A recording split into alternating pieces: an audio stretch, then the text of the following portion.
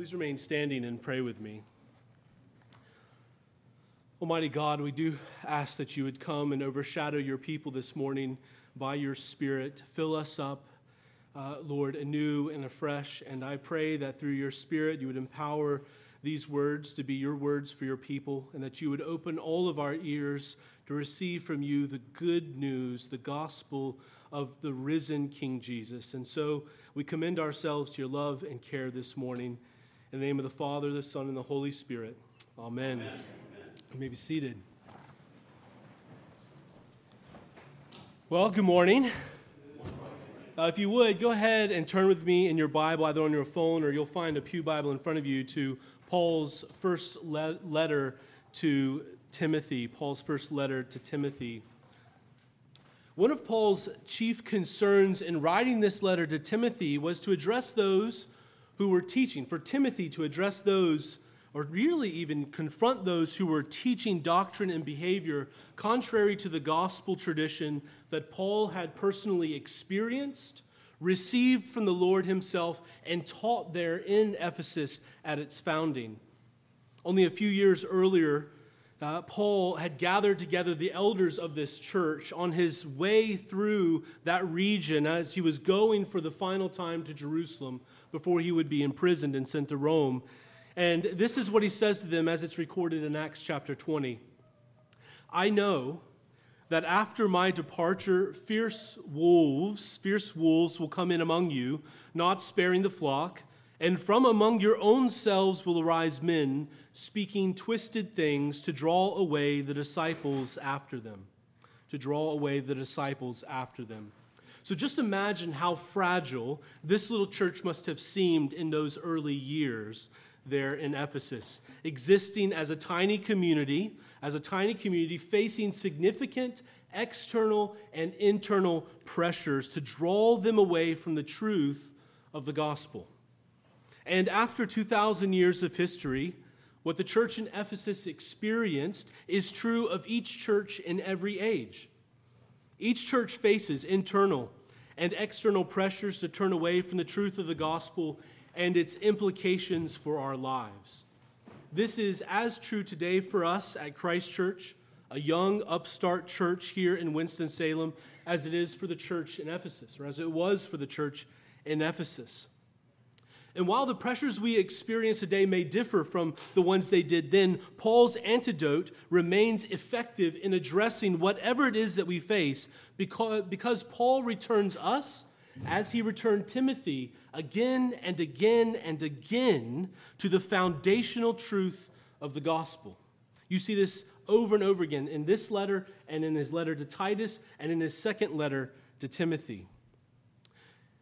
Because it is only upon this truth that the church can be built up, and it's only this truth that genuinely transforms our lives, our families, and our communities to be characterized by true life and flourishing, the life of the age to come, the life of God's new creation kingdom. And Paul reminds Timothy of this foundational truth of the gospel here in his first letter to him in response to false teachings and misuses of the law that appeared in Ephesus. And from what we can discern from Paul's letter, false teachers sought to apply the restrictive function of the law to all people for both salvation and daily life, forbidding, as Paul makes explicit in chapter 4 of this letter, marriage and abstaining and requiring people to abstain from certain foods. Their emphasis on the law was accompanied likewise by a minimizing and an obscuring of the place of faith and grace and the mercy of God in his redemptive work in this world, and possibly even a devaluing of Christ's role himself. They supported their claims and practices, as Paul makes clear, by means of speculative interpretations of the Old Testament. And they fixated on what Paul calls silly myths and endless genealogies and debating about pointless meanings to words, just so fixated on these things. And in response to this young pastor there in Ephesus, Paul clearly and simply lays out the foundational truth of the gospel that we heard in our reading in verses 12 through 17. And he does so by using a literary device known as a chiasm. Now, don't let me lose you there by saying that. He uses a literary device known as a chiasm to make this plain and clear, but we'll just think of it today as a sandwich. More particularly a Cuban sandwich for our purposes. And this is how a chiasm works. Okay? So on the ends, you have your two pieces of bread, the two halves of a Cuban loaf. And that's verse 12, where Paul expresses thanksgiving to Jesus for strengthening him for his service as an apostle. And then at the bottom, that bottom loaf, that bottom piece of bread, is where Paul erupts in doxology in verse 17. And then working our way in from both sides, we encounter mustard, right? Are we familiar with the Cuban? Mustard and cheese and pickles, all the good things that really set this sandwich apart. And this here for us is verses 13 through 14, where Paul expresses his personal experience of the grace and mercy of God that was given to him by Jesus Christ, by the King. And then in verse 16, right, we're working our way inward from both sides. Then in verse 16, we see Paul's personal experience was intended by Jesus to be a demonstration, a display of his perfect patience, of King Jesus' perfect patience with Paul. And not only with Paul, but with all sinners. And then, at the center of the Cuban, we find wonderfully prepared pork tenderloin and smoked ham. This is the meat, the core, the center of the sandwich. And in this chiasm, this is verse 15, where we hear that foundational truth of the gospel, that Jesus Christ, King Jesus, came into the world to save sinners.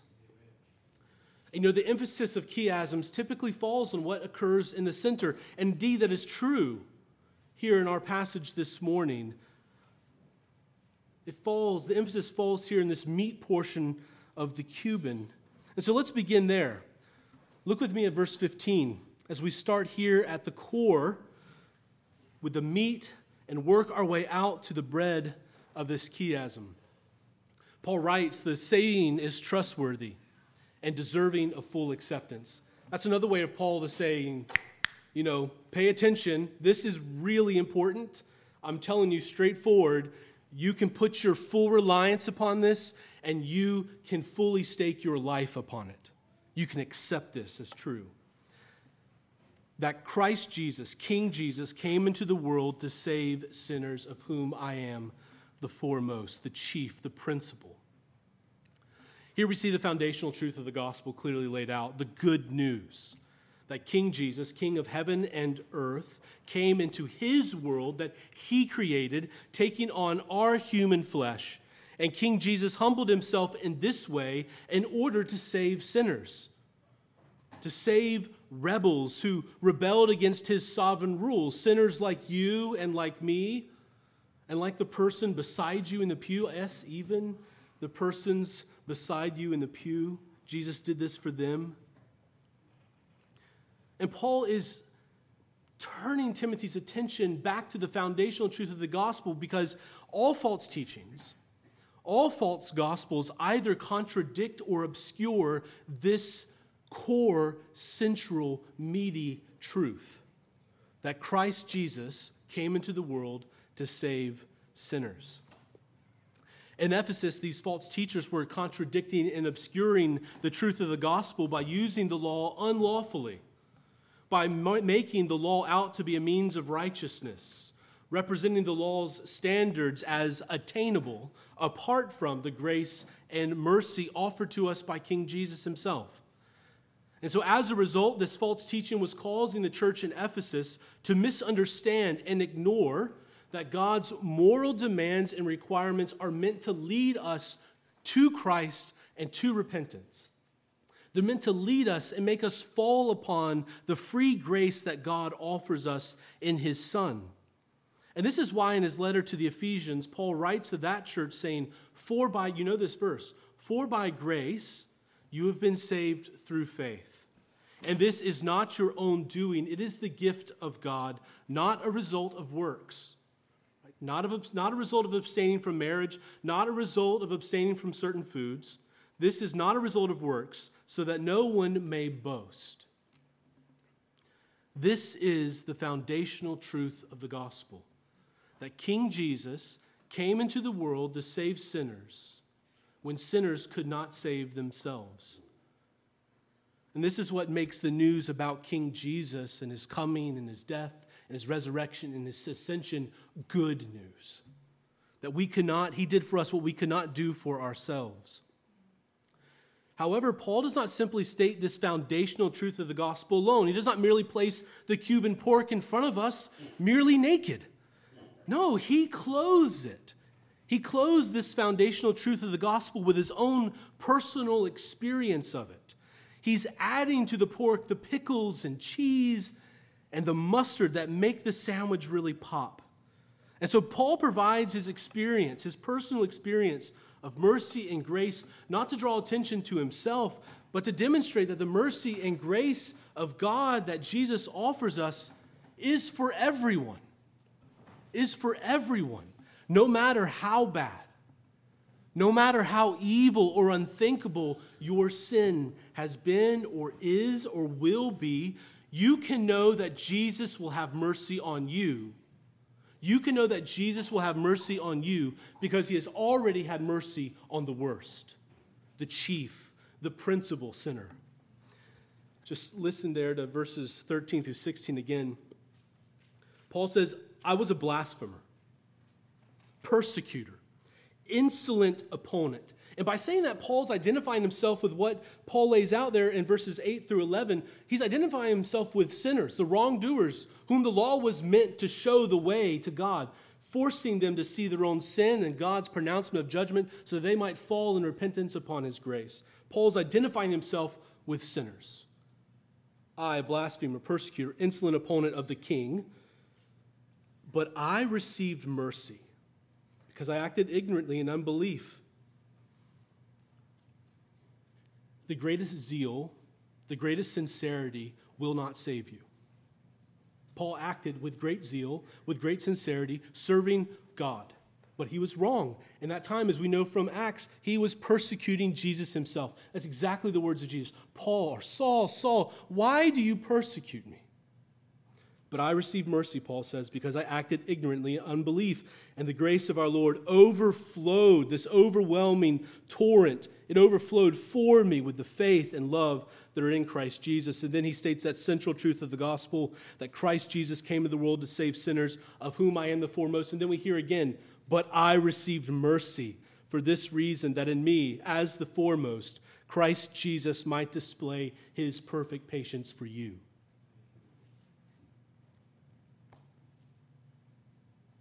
For me.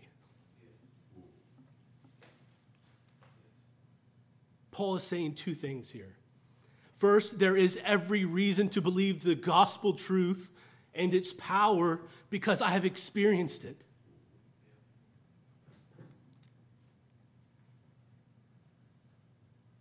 It has transformed my life.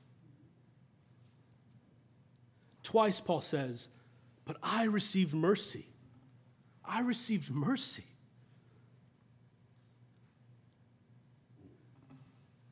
Paul's experience of God's grace is confirming evidence. It's validating evidence of its transformative power that transforms a sinner into a saint, a persecutor into a priest. And second, there is hope. Not only does his experience confirm the power and truth of the gospel, but it gives hope for every sinner because no one sin, however you want to read that, is greater than God's mercy. Jesus is not vindictive. He has perfect patience, and he tells us that by the way he treated Paul, by the way he saved Paul. He is perfectly patient, even to someone like Paul, who was a blasphemer, a persecutor, and an insolent opponent of his. And it is hope and comfort that Thomas Bilney, an influential martyr of the English Reformation who was responsible for the conversion of Hugh Latimer, that great Anglican preacher of the Reformation, and also martyr. Bilney wrote of this passage, this one sentence, referring to verse 15 here, this one sentence, through God's instruction and inward working, did so exhilarate my heart before being wounded with the guilt of my sins, and being almost in despair, that even immediately, I seemed unto myself inwardly to feel a marvelous comfort and quietness, insomuch that my bruised bones leapt for joy. Who was reading the lectionary that Sunday morning? Who was listening to it being read? Thomas Bilney. That's a reference, bones leaping for joy, from Psalm 51. After this, he says, the scripture began to be more pleasant unto me than the honey or the honeycomb. You see, Bilney came to understand this truth along with Paul, that for those united to King Jesus, there is no more room for despair. It is no longer welcomed in our lives. Because Jesus' mercy, as we sung, is more. It's more. His mercy is greater than our sin. And this is exactly what Paul is getting at in Romans chapter 5 when he says, but where sin increased, grace abounded. It overflowed all the more, so that as sin reigned in death, grace also might reign through righteousness, leading to eternal life. That's the life of the coming kingdom of God that we can experience now in part. This life comes to us through King Jesus our Lord. You see, there's no flood wall that sin could possibly build that God's grace cannot overwhelm and overflow. That's the beautiful and awesome power of God's grace and mercy. It knows no limit. It knows no boundary. There is no shore of your life over which it cannot flood.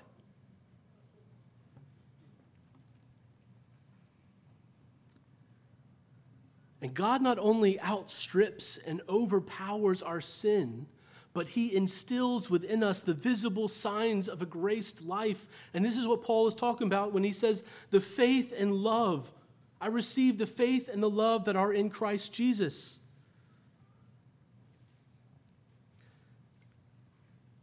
And all this leads Paul to the ends of the chiasm. The beginning and the ending here that we see in verse 12 and verse 17. And Paul responds. He cannot help himself. In both cases, at the beginning and the end, he responds to God's grace and mercy by providing these bookends of thanksgiving and doxology.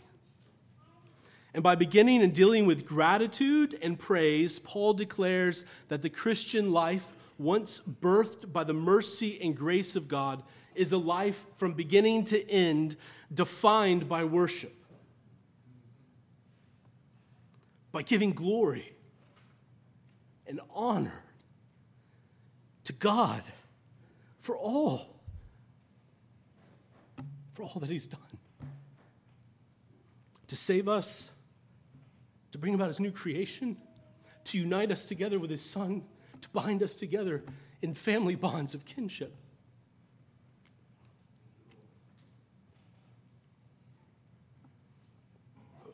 What else do you propose to do other than to say thank you and to say all honor and glory and praise be to you, King of ages? Christ Church, if we're to endure the internal and external pressures that seek to draw us away from the truth of the gospel in our age, just as Paul was addressing this small church, this young church in Ephesus, if we are to endure what seeks to draw us away, then we must with gratitude. That is one of the key hallmarks of the Christian life, gratitude. We must with gratitude proclaim God's praises and his glory when we gather here in this place and when we scatter from here. So we don't just praise God here, but we must praise him when we scatter from here into our homes and neighborhoods, into our workplaces, and the various places we find ourselves throughout the week. And we are able, by God's Spirit who indwells us, to do that. We're able to turn our lives, every part of them, into worship when we come to know Jesus better and allow him to reshape our very identity into the children, the people of God, who are not forsaken, but are loved, forgiven, saved, strengthened, and showered with overflowing and overwhelming grace and mercy that comes to us from King Jesus. And we are able to do this with his help. So whatever the future may hold, if we neglect our deepest need, the need to know Jesus better and to have him refashion us, refashion our lives, our families, and our communities, then we will eventually cave into a hostile culture and follow the path of least resistance. If we obscure this truth, if we overshadow it with something else, or if we contradict it altogether. So we must tell ourselves over and over again the true story of our King, who did not cave in the face of hostility, but remained faithful to God's call and mission for his life, even unto death, so that he might save sinners like you and me and restore our broken world, making it new again, because that's where it's all heading. For when Jesus and the story of his goodness, mercy, and grace are proclaimed and reenacted in gratitude and praise, it will seep into the rest of our lives.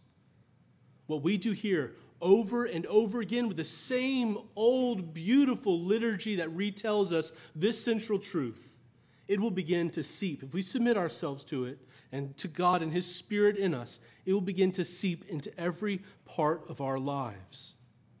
His name will be spoken around our dinner tables and even in our workplaces. He will be shown to be our hope, our very public hope, not a private hope, but a public one, even as hostility may rise. And so let's encourage each other to reinvest our everyday speech with the language of worship, of thanksgiving and praise, and to speak of Jesus as if he really matters in a real world.